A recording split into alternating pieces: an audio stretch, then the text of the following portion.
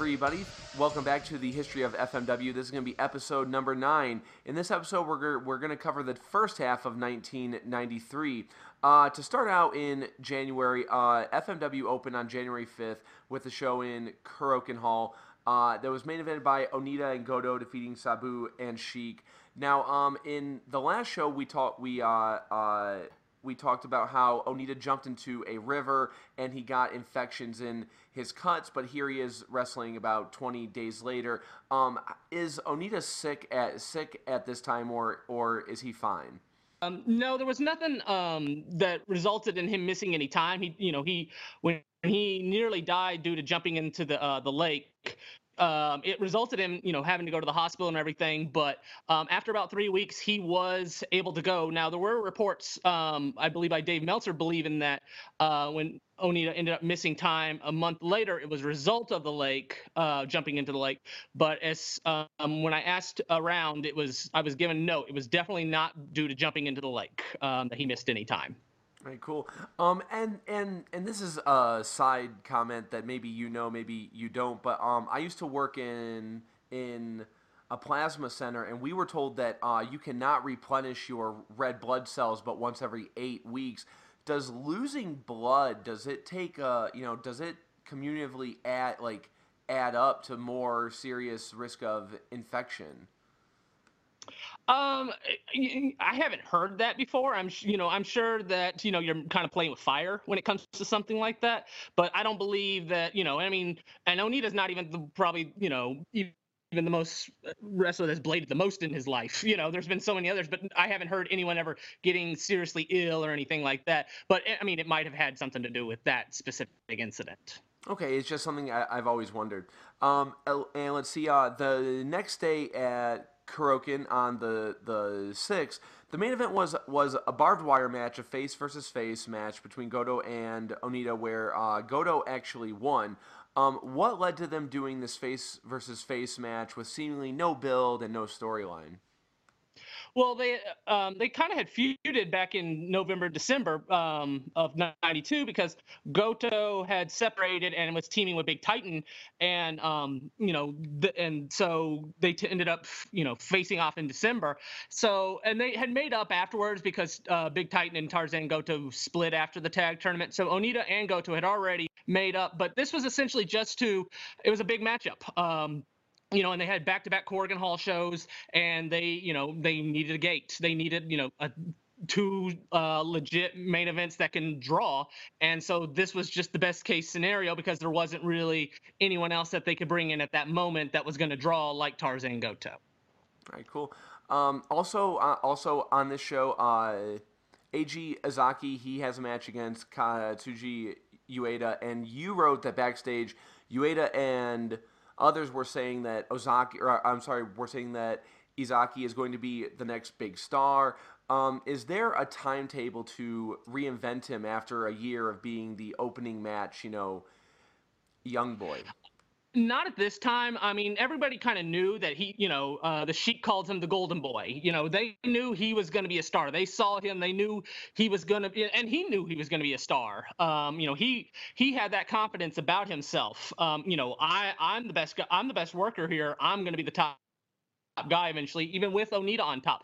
And I mean, he would tell Ricky Fuji that I'm going to be the top guy, and Ricky Fuji would be like, yeah, okay, Onita's always going to be the top guy. So he always had that confidence about himself, and they knew, he was going to be something because they made sure, to protect his moonsaults. No one was supposed to ever kick out of that move. So even, a year in, they're already putting the seeds of he's going to be the top guy, but they don't have a long-term plan at this point as far as when he was going to be the top guy because they didn't know, obviously that Onita was going to retire. But once Onita decided he was going to retire, he was kind of in the mindset of he's going to be the new top guy.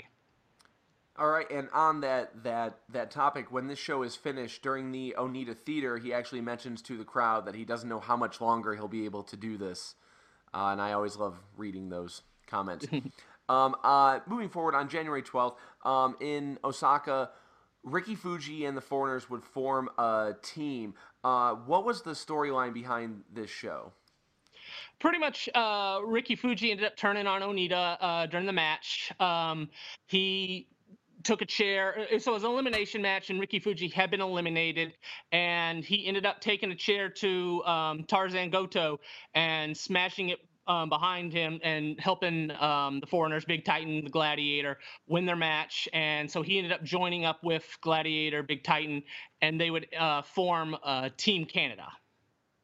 And was this in response to anybody leaving, or was it just an idea for a new angle? It was just an idea for a new angle. They set it up by the day before. Ricky Fuji had beaten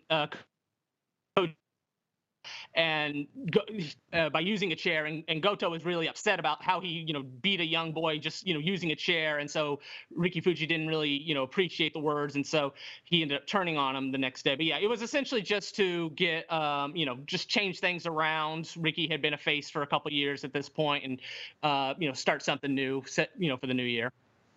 Cool. Now, on the 18th, Onita faced the Sheik in the main event, and Onita would win Sheik's United States title. What is the history of this title, and what are the angles going in and out of this match? It pretty much the United States title goes back to the 50s. It was originally in the NWA Chicago territory as their U.S. title. It eventually wound up in Michigan for the Sheik's promotion, and essentially the Sheik ended up buying the title, so he had control of who, and it was his promotion and everything, so he he controlled who won, and he would win. He very rarely ever did jobs and whatnot, so it was pretty much his title for a good 20 years off and on.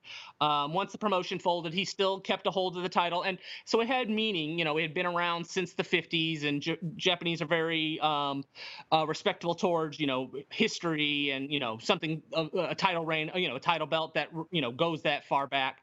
And so after Onita defeated the Sheik, he ends up going, he wins the United States title, and he goes, this is your title, Sheik. I want you to have it back. And so he gives the title back to the Sheik, and the Sheik ends up turning face. But also during this time period in Japan, the Sheik ended up getting the title belt, the United States title, stolen by a fan. Wow, did they ever get it back? I don't think so. That is so sad. That just kind of made me sad. One thing that's funny is actually my aunt, because we're from the Detroit area, my aunt has a photo with the Sheik and that title, which I thought was actually, Oh, really? Yeah, when I was doing the research, I was like, oh, I've seen that title before. My aunt has a photo with it. Now, on the 19th, and I just want to say, it's just funny seeing all of the angles revolving around Onita. He has like a giant stable of heels to fight off at this time. On the 19th, Dave reported that Onita, Sheik, and Sabu wrestled Team Canada in a fire death match. And I've seen this reported as a fire death match in one other place. What type of match was this? It was a barbed wire match. I think it was just a typo. Dave, I believe, wrote as a barbed fire match, and so it probably just resulted in confusion and just seeing the word fire.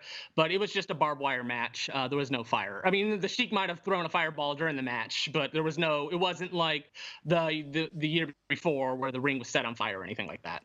All right, cool. Going into news of the other promotions, Wing ran a show over New Year's Eve that apparently went until about 2 or 3 in the morning. It had Kanemaru won the Caribbean title, which set him up for an excursion later in the year. And on January 7th, Wing ran a show where Gypsy Joe, he went to a draw with Masahiko Takasugi, and earlier in 1992, Gypsy Joe lost a retirement cage match, and Dave noted that Joe was going around telling people he had no intention of actually quitting. Why was Wing doing the retirement storyline if they knew they had no way of actually paying it off?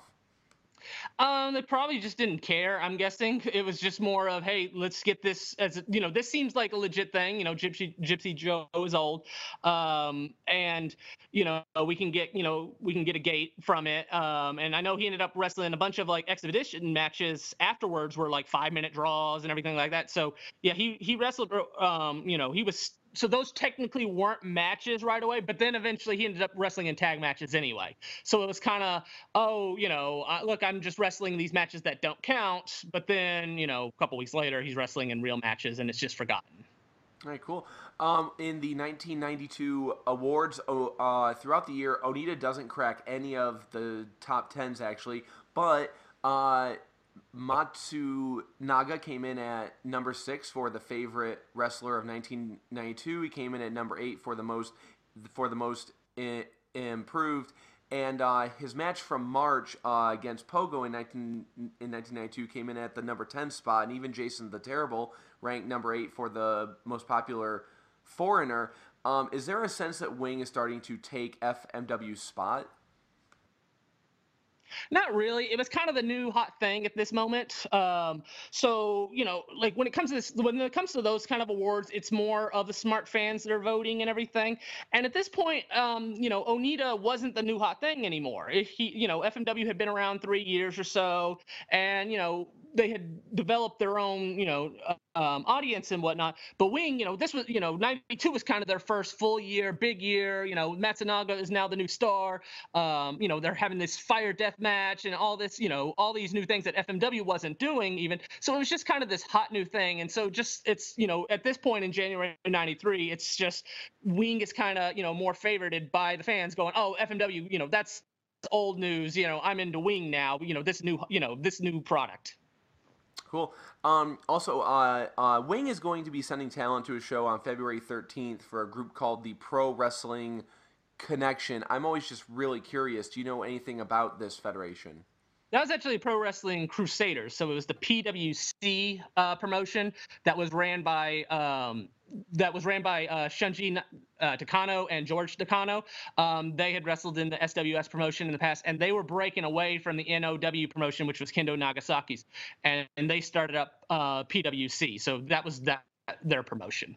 All right. And speaking of the NOW, Dave also reports that FMW and Now are going to be trading talent. Now is the distant third hardcore fed. What is the goal of this arrangement between the two of them?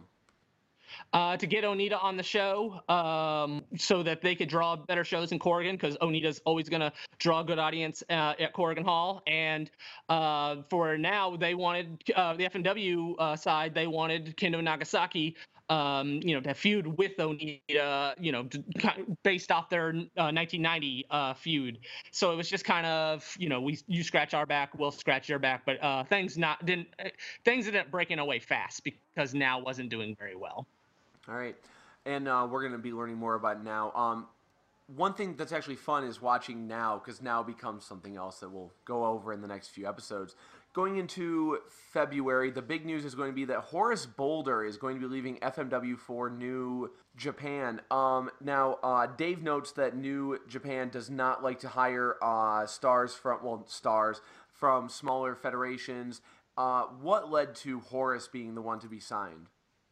He wasn't really working for FMW at the time. He had probably not really been around since September or so.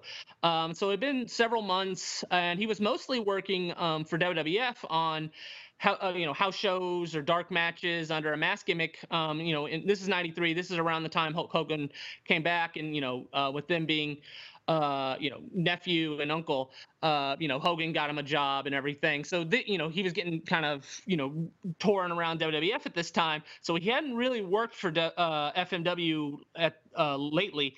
And so he got a deal with the New Japan. It was just one tour. He never came back. And he ended up going back to WWF at the time and working. And, he was living in Tampa. He was starting his own Tampa promotion as well around this time period. Very cool. On February 5th, Wing ran Korakuen Hall, and they had a loser leaves town match where they had the baby faces, which would be Mr. Pogo, Matsunaga, Mitsuturu Tokuda, and Kanemaru. They took on Kim Duck and several stars from Puerto Rico. The match lasted 31 minutes. The rules were if Pogo's team lost, he would have to retire, and if Duck's team lost, the same thing. What was the storyline fallout from this match? So it actually goes back to 2 days before, on February 3rd. Wing ran Corrigan Hall, and Miguel Perez worked a match where he refused to cheat. He was with the Puerto Rican family with Victor Canones, and Victor Canones is trying to get him to cheat, and he refuses. And after the match, he loses, and he shakes, I believe it was Matsunaga, I'm off the top of my head, but he shakes the babyface's hand, and Canones is like, "What are you doing?" So then this leads up to the February 5th show, where Miguel Perez is with the Puerto Rican team with Kim Duck, and it was kind of like a gauntlet kind of match where it would be singles matches between the four guys on each team. And so, like, when one person would lose, be eliminated, then the wrestler from the team that just lost, the guy that just got eliminated, a new wrestler would come in until all four guys would be eliminated. So Miguel Perez ends up being the last guy on the Puerto Rican family, and he ends up against Matsunaga, and he ends up losing. And afterwards, because he lost, and now Kim Duck has to retire, and the Puerto Rican family are pretty much suspended for a couple months. So they're all upset, and Miguel Perez is at fault, and they're pissed off at him from 2 days earlier, so they attack him. And the whole Puerto Rican team is going after him, beating him down and everything. And the wing team, which is Kanemaru, Pogo, Matsunaga, they're just watching, and Kanemaru is freaking out, going, he wants to go save Perez. And Matsunaga and Pogo are like, don't even bother. That's their fight. Don't. And Kanemaru just can't help himself. So he rushes in and he starts fighting all the Puerto Rican guys. He ends up getting beaten down until Pogo and Matsunaga and Takuda end up rushing the ring as well to finally chase off the Puerto Rican family away. And so, Perez sees this, what Kanemaru did. And as a result, they shake hands and form a relationship, and they end up forming a team once Perez's suspension, which I think was like 2 months. When he came back, they formed a tag team. Cool. Some new guys in Wing at this time. One of them that jumped out is going to be Killer Kyle. Yeah, he was just a Smoky Mountain guy. Victor Canones was working with Jim Cornette at the time, so it was just one of the guys that just came in through the Smoky Mountain relationship. All right, cool. And Iron Horse. That was Rick Patterson. He was from Canada. They brought him in, and this was before he ended up becoming Leatherface. Right. And the last one that caught my eye, we've talked about Crash, the Terminator, but they brought in a tag team partner named Bash. Yeah, that was Carl Ouellet, who was Pierre of the Quebecers in WWF and WCW, Jean-Pierre Lafitte in WWF also. So, he had a pirate gimmick and everything. So that was Carl Ouellet. All right. And one last one with, there's three monsters in Wing at this time. There's Jason the Terrible, Leatherface, and then Freddy Krueger comes in a little bit later. But Dave writes a lot about who's under the mask for Jason the Terrible. Who are the different wrestlers under this mask? Well, originally it was Roberto Rodriguez, who's from Puerto Rico, but eventually they would bring in another Jason the Terrible, who would be Tracy Smothers. And it wasn't even a secret. Like, the mask would get knocked off, several times, and it would show that was Tracy Smothers. Yeah, and I think that Jason went on to have the best run. I mean, he had a pretty good run in FMW and also Big Japan when they launched. So I was always a big fan of Jason the Terrible. Also, in other news, Now opened their first tour on February 14th, and Onita appeared on this show. What type of impact did Onita have on the drawing power of this show? He ended up drawing 1,900, which I think is kind of equivalent to a legitimate 1,300, 1,400. So it was by no means a sellout, but Now was doing so poorly at this time. I mean, it was, at least a legitimate crowd, nothing to be embarrassed about, even though, most, like FNW was doing a lot better, but, it brought in some legitimacy and, to the crowd, and, he was a draw, but it still wasn't a sellout by any. One new face on the FMW tour is going to be Attila the Hun.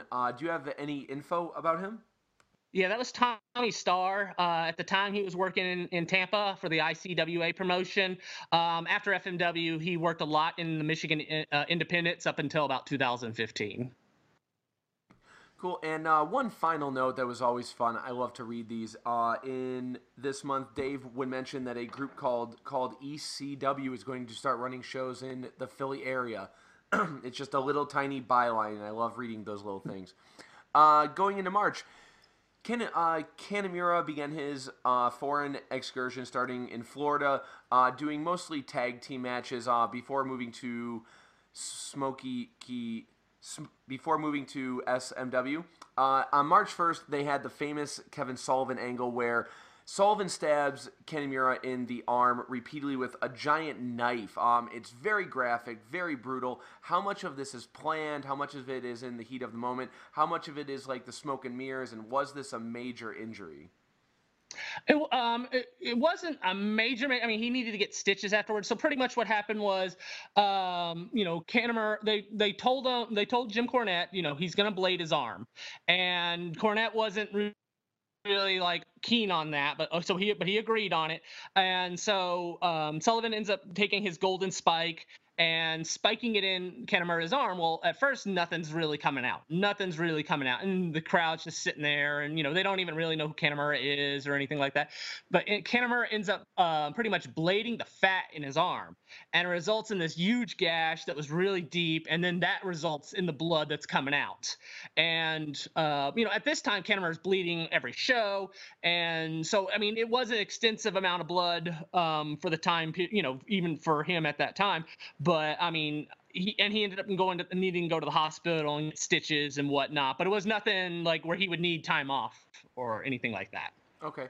Yeah. If you are able to see it, there's a television version where they put an X over the screen, but you can still see it. It's one of the really grosser angles that I've ever seen. To go back a little bit, on February 16th, Onita had a barbed wire death match against Mike Awesome, the Gladiator, but this match would end in a bit of a tragedy that would go on to affect FMW for the next few months. What happened during this match? Okay, so this was the match when I was referring to earlier about Onita jumping into the lake and everything, and Meltzer assuming that this was that was the injury. But what ended up happening for this match actually was that it was a barbed wire match, and barbed wire ended up getting wrapped around Onita, and some of the barbed wire ended up going down his throat, and that resulted in him not being able to breathe or anything like that, and required major surgery, and he was out for a while. He ended up losing, this is where he needed to stay in the hospital for weeks, and wasn't able to train or anything like that. And I mean, he almost died again. So essentially it was the second time in 2 months that Onita almost died, and this was even more serious. And so he was out of action for a couple months as a result of this injury, because he almost suffocated to death. And going into March, Onita would be off of these shows. How did the attendance do in March? It dropped. They still were pretty decent. I mean, they still drew their crowds, and they had the hardcore fans, but the numbers were definitely down. And I mean, it wasn't something that they could survive a long period of time without Onita at this point. All right. Now, when I was reading the results, there was this odd show. FMW, they ran a show on March 5th in Kuroken Hall. It was main evented by Goto versus Sabu, and they wouldn't run again until the 15th. Why was there this one spot show in between the two tours? The March 5th show was the end of the February tour. So the February tour went into the first, week of March, and then they cut off the 10-day break, and then March 15th or so, the second Korakuen Hall show was the beginning of the second tour. Okay, I'm sorry about that. At this time, Dave reports that the May 5th show is going to be is going to have Terry Funk versus the Sheik, and of course it would then turn into Onita versus Funk. What were the politics involved in that in booking Funk for this this big match? Pretty much the only thing was Onita offered him a good deal of money. Funk was still loyal to Giant Baba in All Japan. He hadn't worked anywhere else, but it was a good deal of money, and he knew Onita from years back, and so he had to ask Giant Baba with his and get his blessing. He knew he was going to get the blessing, but he asked anyway, and Giant Baba let him compete in FMW because he really wasn't working for All Japan that much anymore. So that was the only thing that the only thing that he needed to go through. After that, it just had to deal with the money situation. Okay, cool.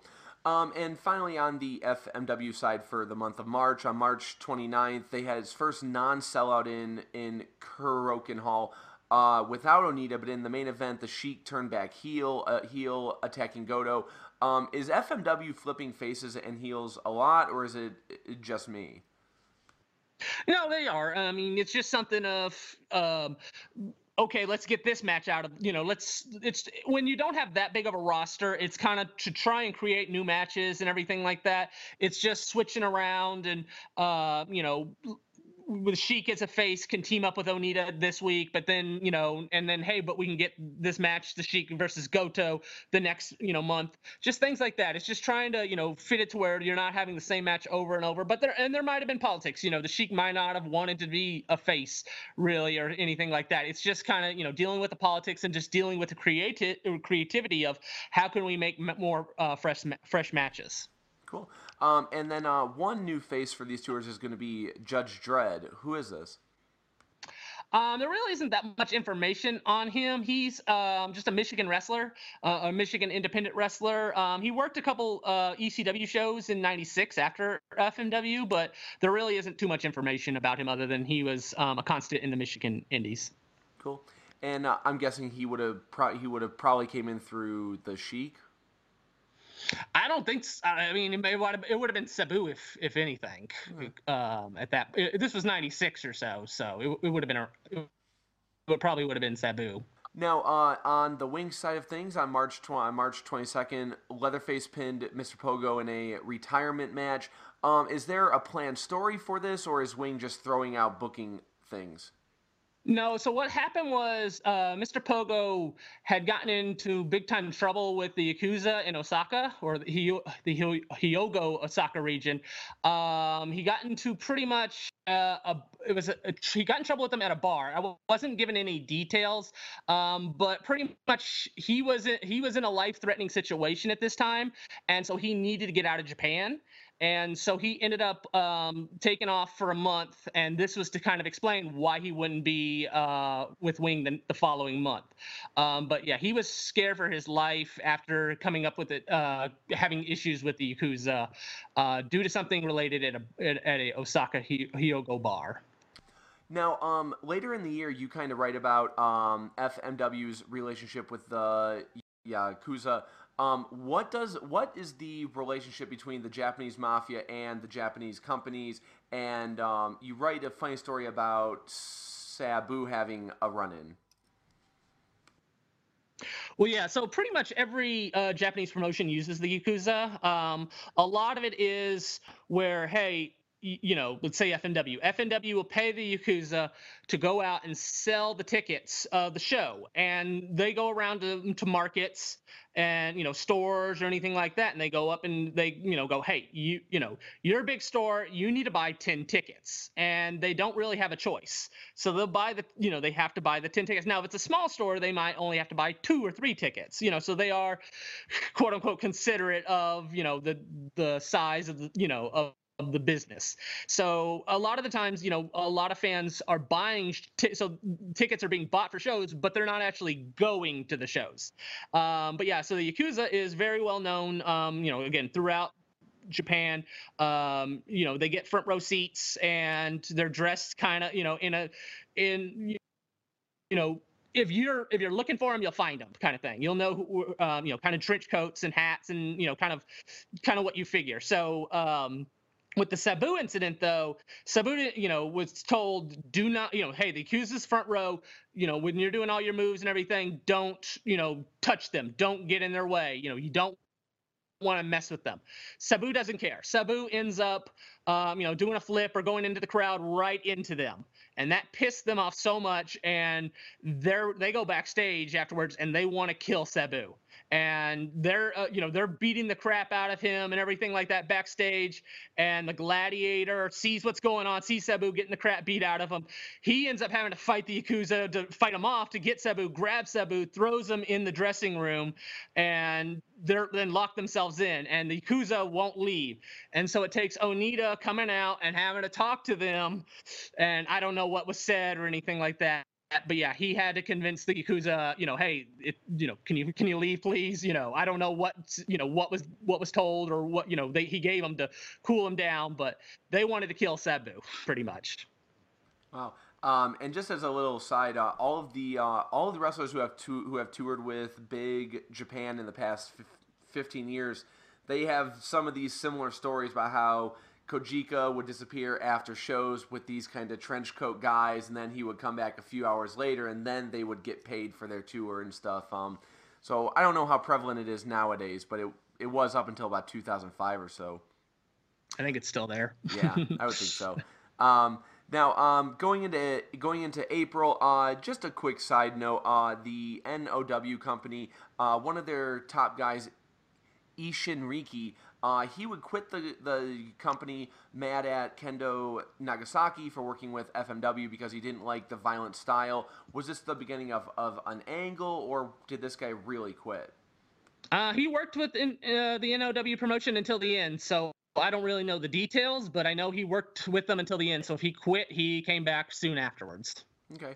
Now, Onita returned for his first match back since his injury. And also, I want to say one thing about Onita at this time. There are pictures of him in the hospital, and he looks like on death's door. Like, they've done surgery on his neck. He's lost weight. He looks really bad. He comes back on April 22nd to begin the hype for the big the stadium show on May 5th against Terry Funk. What type of health is he in? Is he ready for this match, or is he coming back a bit early? He pretty much, this match was to get his win back. And it's not like Onita's expected to have a classic or anything like that. He has his own way of kind of hiding his limitations and whatnot. So, but this match specifically was to get his win back, to kind of get back in shape, and to not just go into the Kawasaki match rusty. So, and he was working out a lot because like you said, he lost a lot of weight. So it's just kind of getting back into the shape, that he was used to.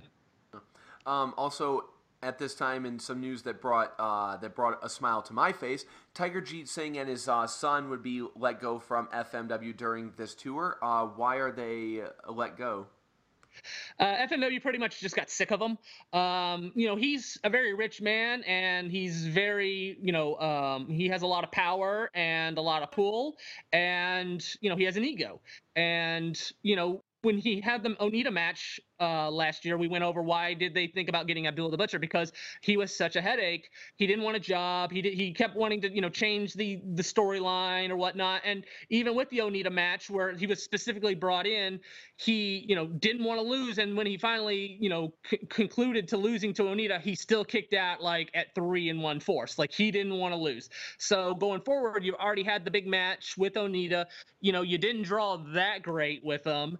And he's just such a headache, and he wants to change finishes. He wants to change, who he's facing. He wants to have more power, and it's just like, go away. Just, we're done with you. So yeah, they eventually just let him go because it was just too much of a headache, and it wasn't worth it.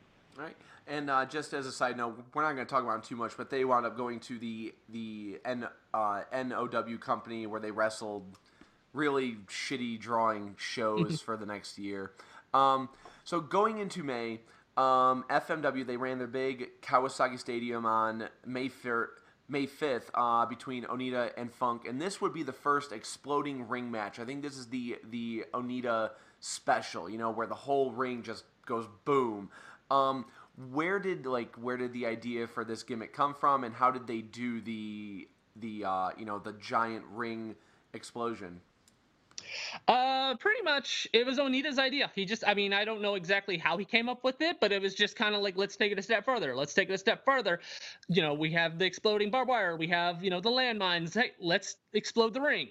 And so it was just kind of, just kind of getting pyro and fire involved, and this one actually wasn't that impressive. They built it up like it was going to be super impressive and everything. They did pictures at Kawasaki a couple days before for the magazines, and it was these huge explosions. And for this show specifically, it really wasn't that impressive. And if you watch the handheld version, because the commercial video, they kind of stop it right when the explosion happens and make it dramatic, and you see the smoke and and everything like that, and they do a great job of editing it. But if you see the handheld version, it's not that impressive. It's just kind of boom. And you even see, there's people in the crowd laughing at just kind of like, oh, that was it. So, they did a great job of editing it and everything like that. But this wasn't too impressive, but they really sold it on the dramatics, playing, dramatic music right afterwards and whatnot. So, but it was just, it was the start of something that was a good idea, because they ended up going with it more and using more explosives down the line. Very cool. This match has always confused me. I can never figure out what's going on at the end. Basically, what happens is Onita pins Funk at about the 13-minute mark or so, and the countdown is going, and Funk isn't getting up, and Onita runs in the ring, and he covers Funk, and then the boom goes off. I've always been kind of confused, like, who's the winner and what's going on at the end? Well, yeah, Onita wins, and so Onita's walking away. Okay, I won. Terry Funk just stays there. He stays down. And now, the clock's ticking, and now we're, down to a couple seconds left, and Onita sees Funk still laying there, and, that's his mentor. That's the man he grew up loving and everything. And so Funk's not getting up, and this explosion is seen as, this is going to kill you. This is dangerous. This is deadly. It hadn't been done at the time. So Onita rushes into the ring. Wake up, Terry. Wake up. Starts smacking. I'm trying to getting him up. Come on, get up. And then TikTok, 3 seconds left, and he can't get away now, so he just has to cover his body, and then so the explosion happens, as if Onita pretty much saves Terry's life. Okay, cool. And what is the reaction like from the press? It did really well. I mean, the pictures were really impressive. It was all over magazines. It was over, American magazines even showed it, just because it was so, this has never been done. Look what this crazy group is doing. So it was a success as far as the media goes, and it was a successful show as well. As far as attendance goes, Dave said the attendance was 41,000 with 32,000 paid. With the added cost of the match, is this seen as a good turnout? Yeah, that's still a good show. Still a good gate. So it was a successful show. And like I said, they didn't put that much into these explosives as they did down the line. Cool. Now, you wrote that Funk did not have he did not have a good time working with Onita at this time period. Why is that? Well, it was actually down the line. So Funk ended up coming back in August, touring with FMW, and he wasn't paid what he was told he was going to get paid. So that really upset him. Like, hey, wait, you're my friend, you're my long-term friend, longtime friend. I'm your mentor, and you're stiffing me on the pay. So as a result, Funk ended up getting pretty upset over his pay. And actually, I take it back. It might have actually been the following year even, because he did end up coming back. But there ended up being a point where he didn't get paid what he wanted. He ended up leaving the promotion as a result. All right, cool. Now, this is also the time period where, I would say, starting here and going forward, Funk became the hardcore legend that we know of now. He starts doing more barbed wire matches and stuff. Does Funk have does he have a knowledge in his head that this is where his career is going to go, or is it all just happenstance? He's very smart. He knows where the business is heading. There's always this, he has a reputation of, he knows what's going to be popular 3 years before it gets popular. And so he sees this in Japan, this hardcore style, and he knows, like, this is the future of wrestling. It hasn't been done at the time, and it's picking up in Japan and everything like that. And this is what's going to be popular. And I mean, and he was right, 97, 98, ECW, WWF Attitude, everything like this. It eventually, came from FMW, was the start of it, and Funk knew that, at the time. Cool. Now, a couple other. So this show was a big thing. There were lots of matches. There were lots of matches from outside companies, and one of them was there was a Michinoku Pro match. And this also had in it the great Sasuke. The great Sasuke would go on to become kind of an FMW regular. What is the history of this guy at this point? So his name is Masanori Murakawa. He started up in Universal, with the Lucha Libre Japanese promotion, and he ended up going to Mexico where he developed. He started wearing the mask, a Ninja Sasuke mask, and that's what he ended up becoming Ninja Sasuke while in Mexico.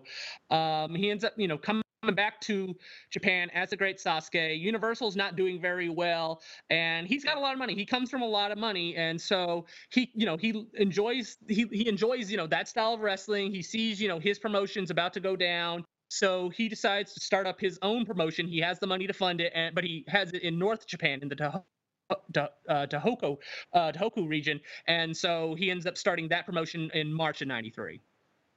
Cool. And I'm just curious. Did you see the movie they made about him a couple of years ago? The documentary, no, I haven't seen that. It's pretty good. I've seen clips. Yeah. It was on a plane flight. I took a flight with Qatar Airlines, and it was on there. I had to watch it. It's pretty good. Also on the show, in the women's section, Combat Toyota and Megumi Kudo, they actually defeated All Japan Women's top tag team of Manami Toyota and Yamada. Now, last year we talked about how the FMW women, they were actually pulled from tours because they were doing so many jobs. What led to the switch here? Well, that was Tashiya and Maitamori, who were not nearly as talented as Megumi Kudo and Combat Toyota. So that was the difference right there, where they could last year, or in '92, they couldn't have Tashiya and Maitamori beat these All Japan women wrestlers because they were so far above them. The Kudo and Toyota, they weren't, and Toyota's one of the great, Manami Toyota is one of the greatest wrestlers. Megumi Kudo and Combat Toyota could keep up with her, and they had the All Japan women's history coming from there. So pretty much what they decided, FMW and All Japan Women, was they would have two matches. The first one would be at Dream Slam for All Japan Women's at the Yokohama Arena in April '93, and that's where Toyota and Yamada would get the win. And then as a result, they would end up doing the job for the FNW girls at the Kawasaki show. And so it's just kind of, hey, you get this match from us, and you get a draw, you get two draws as in with Kudo and Toyota for the main event. And, a month later, Toyota and Yamada will come in and that will help draw as well. And I actually asked Manami Toyota about this match about 10 years ago, and she had no memory of this match whatsoever. So it's a great match. I really enjoyed, the Kawasaki match. The Dream Slam match was kind of a disappointment, but the Kawasaki match is really good.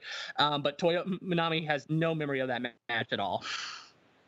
Now, also on this tour, Luis Spicolli would end his run with FMW. Why was he fired? So he actually was fired back in '92, but what ended up happening was he was on the tour bus and he was with Sabu, and he goes, "Man, Sabu, I gotta pee really bad." And Sabu goes, "Well, just pee in a cup and throw it out the window of the bus." And these are 6, 7, 8 hour tour buses with no bathroom or anything like that. And so Sabu tells him, just pee in the cup and toss it out the window. So he does that. Bus driver sees that, reports it to Onita. Onita fires him. Yeah, that's always that sucks. You also wrote that FMW signed an agreement with Kawasaki Stadium for FMW to have the date every year on May 5th. I'm just curious, in theory, what other events would be going against FMW vying for that date? Baseball shows or baseball games still and everything. It was still a baseball field at the time. So, they had to go up against, I never get the name, but it was a Kawasaki baseball team. So, but they formed Onita formed a relationship with them, right away. And so he signed this deal going, hey, if you just give us May 5th, make sure there's no, games or anything like that on May 5th so we can have the show. Now, I've always thought about this when I actually went to a Tokyo Dome baseball game, and there's like 70,000 people, and then when you go to the New Japan Tokyo Dome now, there's like 30, and I always wondered what is the cost difference for the stadium and running a normal baseball game versus a once a year wrestling thing. Well, I think that baseball teams have a deal with the stadium. Usually, they have a specific deal with the Tokyo Dome where, you know, they work together, a partnership. Whereas New Japan goes, hey, we're going to give you this much money to run the show, to be able to run this building. So it's just a partnership, and that's the case a lot of the case for the Major League Baseball teams as well, where that's their stadium, but the building can rent out to other shows, a concert or something like that as well, but the baseball games get the priority. So when Onita reached out to them, signing that deal, it was kind of like, hey, please just give us May 5th every year and we're good. Right, cool. Now, also on May 5th, Wing had their biggest show, drawing 5,600 fans to Odawa for a spike nail match between Matsunaga and Leatherface, and also one of the new guys coming in is going to be Bart Sawyer. I don't know that much about Bart Sawyer. What is his his story? He was wrestling in Memphis and Portland, and he had been wrestling in WCW as well around that time period. So it was probably through, probably through the Portland connection. A bunch of guys that had been in through Portland earlier in the time, earlier with Wing. So it was probably through that. And Vampiro was scheduled to come in for this tour for Wing, but he did not show up. Do you know why? No, I don't have any real information. He might have been injured. He didn't work any shows. He worked mid-April in Mexico, and he didn't work again till late May. And so this would have been, the first week of May. So he might have just been injured during this time period because he was out for about 6 weeks. One more no-show is going to be Eddie Gilbert. He was supposed to come into Wing as the Freddy Krueger character, but what kept Eddie from going to Wing? He was booked for an ECW show, and he just decided to, the ECW show was more important. I mean, I think he was booking, he was a main part of ECW at this point, and I mean, I don't think he had any intention of going to Wing at that point. Cool. And finally, on May 7th, Onita, he made a previously agreed upon appearance for the Universal promotion at Kuroken Hall, but he was unable to wrestle on the show. What is the relationship like between the two companies? Yeah, so he wasn't able to work the show because he was still banged up from 2 days earlier at Kawasaki. But, Universal was also, like I said, Universal was kind of dying at this point, and they just wanted a draw. And so they had Onita, come in, address the crowd and everything like that. So it was kind of a disappointment, I imagine, for them that he couldn't work. But, they kind of were trying to form a relationship. But like I said, Universal wasn't going to make it much longer. So, it was just kind of a grasp for, hey, let's just try and bring in a draw. All right, cool. And as we move on into June, we're going to have some big news in a moment. But first, on June 18th, Matsunaga wrestled Leatherface in a lights out match. I've never been a fan of these. What are the origins of this match, and how should it properly be done?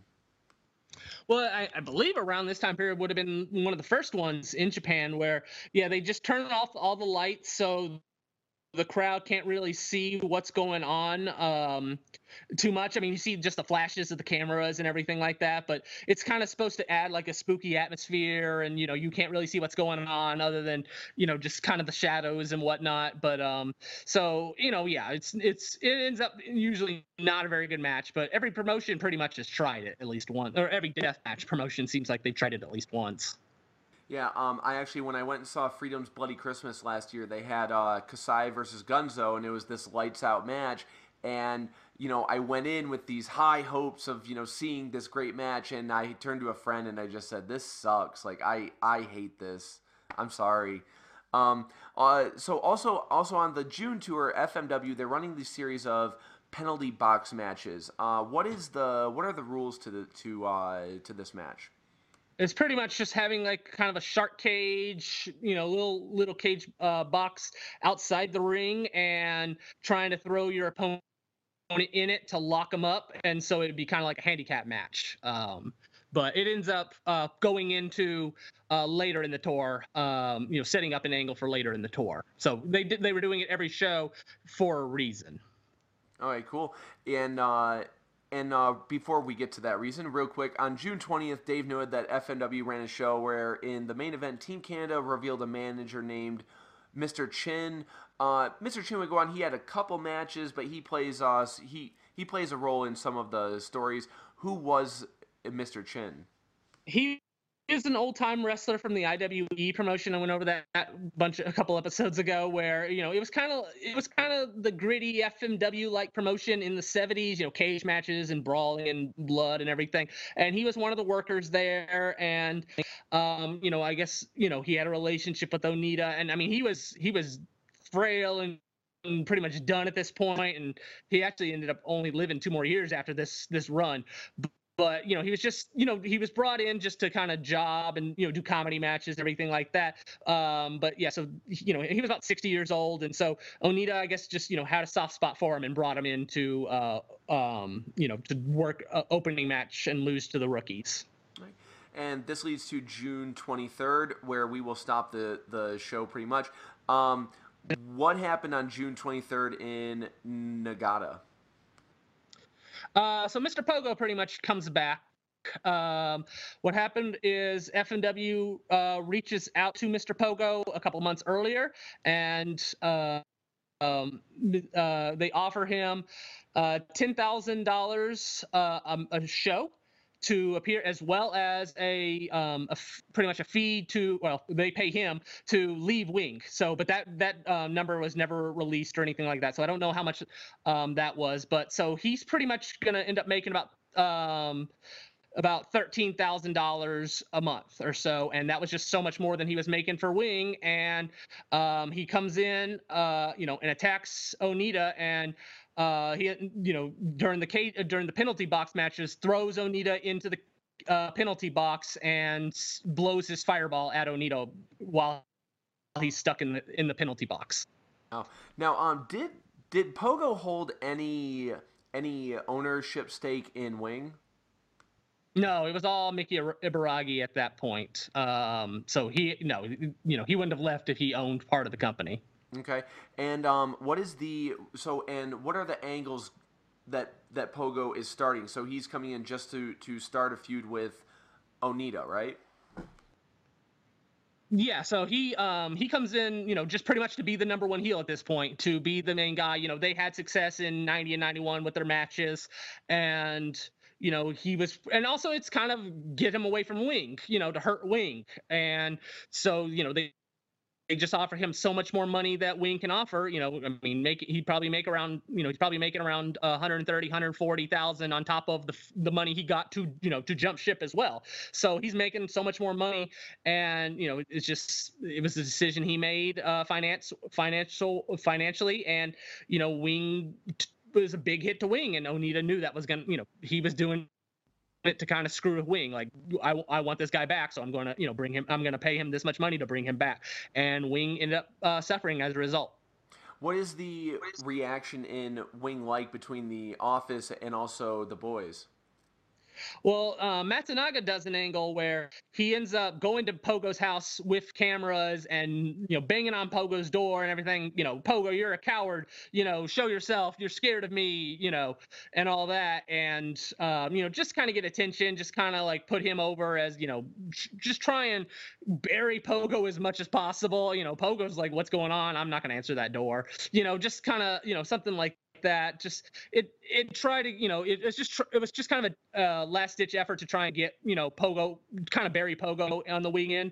But yeah, they were pretty mad. I mean, they were pretty mad at Onita. Wing was at this point for what he did. It was a competition. It was a war between the two, and Onita really hurt them as a result. Yeah. Now finally, so FMW, they have a show coming up on July 24th at the Kitakyushu Stadium that was previously listed as having an Onita versus Sheik retirement match, but this, of course, turned into a Onita versus Pogo. How late was this booking change made? around the time that Pogo came back. They knew we're gonna pay him this much money. We got 2 stadium shows on the way. We're gonna, see how well this Onita Pogo feud does because it did so well in '90 and '91. Let's see if we can recreate the magic in '93. All right, and that's where we're going to stop, and we will indeed see if they can recreate that the magic that they had from 1991. In the meantime, Bahu just put up a huge update about Onita and FMW, and also Guts and a couple of the other talent. Brett, if you just want to run us down, what is going on with the FMW brand? We are recording this, by the way, on December 14th of 2017. So if you can let us know what's going on. Well, for the Super Battle FMW promotion, it's just pretty much going to be a 6-man tag on December 22nd with Kazushi Miyamoto is the top heel, and now he's going to go after Masato Tanaka. I guess Tanaka's kind of going to be the baby face, and we'll see where that goes after the show. I mean, they're still only running one show a month, it looks like, though. As far as Onita, though, he had a show. He promoted a show about 10 days ago or so, 11 days ago, and he was just the referee, and he brought his barbed wire bat to the ring and used it on, it was in a battle royal. He was the referee, and he was hitting wrestlers with the bat. He was spitting mist. He was doing, he was pile driving one of the wrestlers in the battle royal. So he was still doing all his spots. That's what the fans came to see, and everything was Onita. But it wasn't official. He obviously wasn't officially in the match, so he didn't technically come out of retirement or anything like that. And then afterwards, he announced that he has a special project he wants to reveal. He's going to reveal it in April. Nobody really knows what it is. I mean, it might be a new promotion, but he doesn't want to say anything yet. But it'll come out in April. What he says his dream project is. And then also Mr. Ganosuke is in he's in the news. Yeah, so he's gonna so the Guts World promotion just lost their top guy, Daisuke. He retired about 10 days ago as well. He had a hip injury, and he just felt he was never going to recover from it, and he wanted to live a normal life. So he was in their top guy. So he retired. Guts World doesn't feel that they could really go on without him, and so they decided that they're going to close shop in April. And Ganosuke came back from retirement. He was working the Guts World office at the time, and they asked him, "Hey, do you want to come back?" About 3 years ago. So the whole reason he came out of retirement in the first place was for the Guts World promotion. And so with that promotion closing, and he's about to hit 50, he has decided that he's gonna retire again in April on the final show. So his loyalties to Guts, and with it closing down, and his body just it's at its maximum of just age and just wear and tear, everything, and he just decided he wants to just get away from the business at this point. So after he retires in April, he says he's going to move back to Kyushu, which is in southern Japan, where he is originally from, and just start a normal life for the first time since he was a young boy when he started in FMW. All right, cool. And as a final note, Freedom's announced the main event for Bloody Christmas this year is going to be Jack versus Kasai, which is technically the last part of a trilogy of matches that they've had since 2016.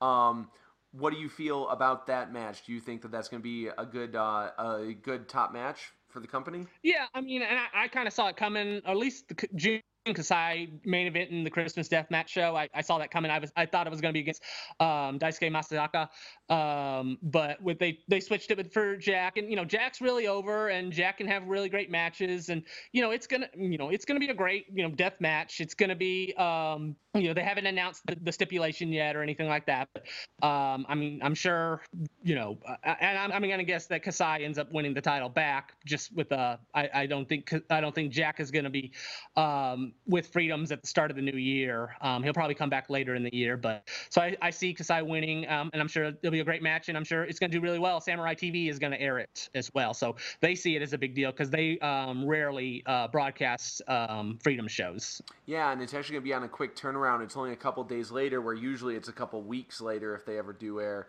And one last question, just because I want to ask you, who do you think Kenji Fukumoto's, who do you think his opponent will be?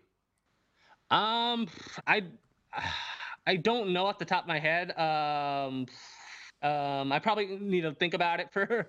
Sorry, I had an idea yesterday when I was writing about it, but then I've completely already blanked it out of my mind. Yeah, I have no clue. I'm going down the roster, and I'm just like, unless it's gonna, because Freedom is actually gonna be bringing in Jackie Numazawa next year. And I wonder if Yeah, maybe it might be a Big Japan guy because Fukimoto has done Big Japan work over the last couple months. So it might be, if I had to guess, actually, that's what I was thinking. I think it's gonna be a Big Japan guy. Yeah, same. Well, all right, cool. Well, we're gonna stop there, and we'll come back with the next episode to finish out 1993.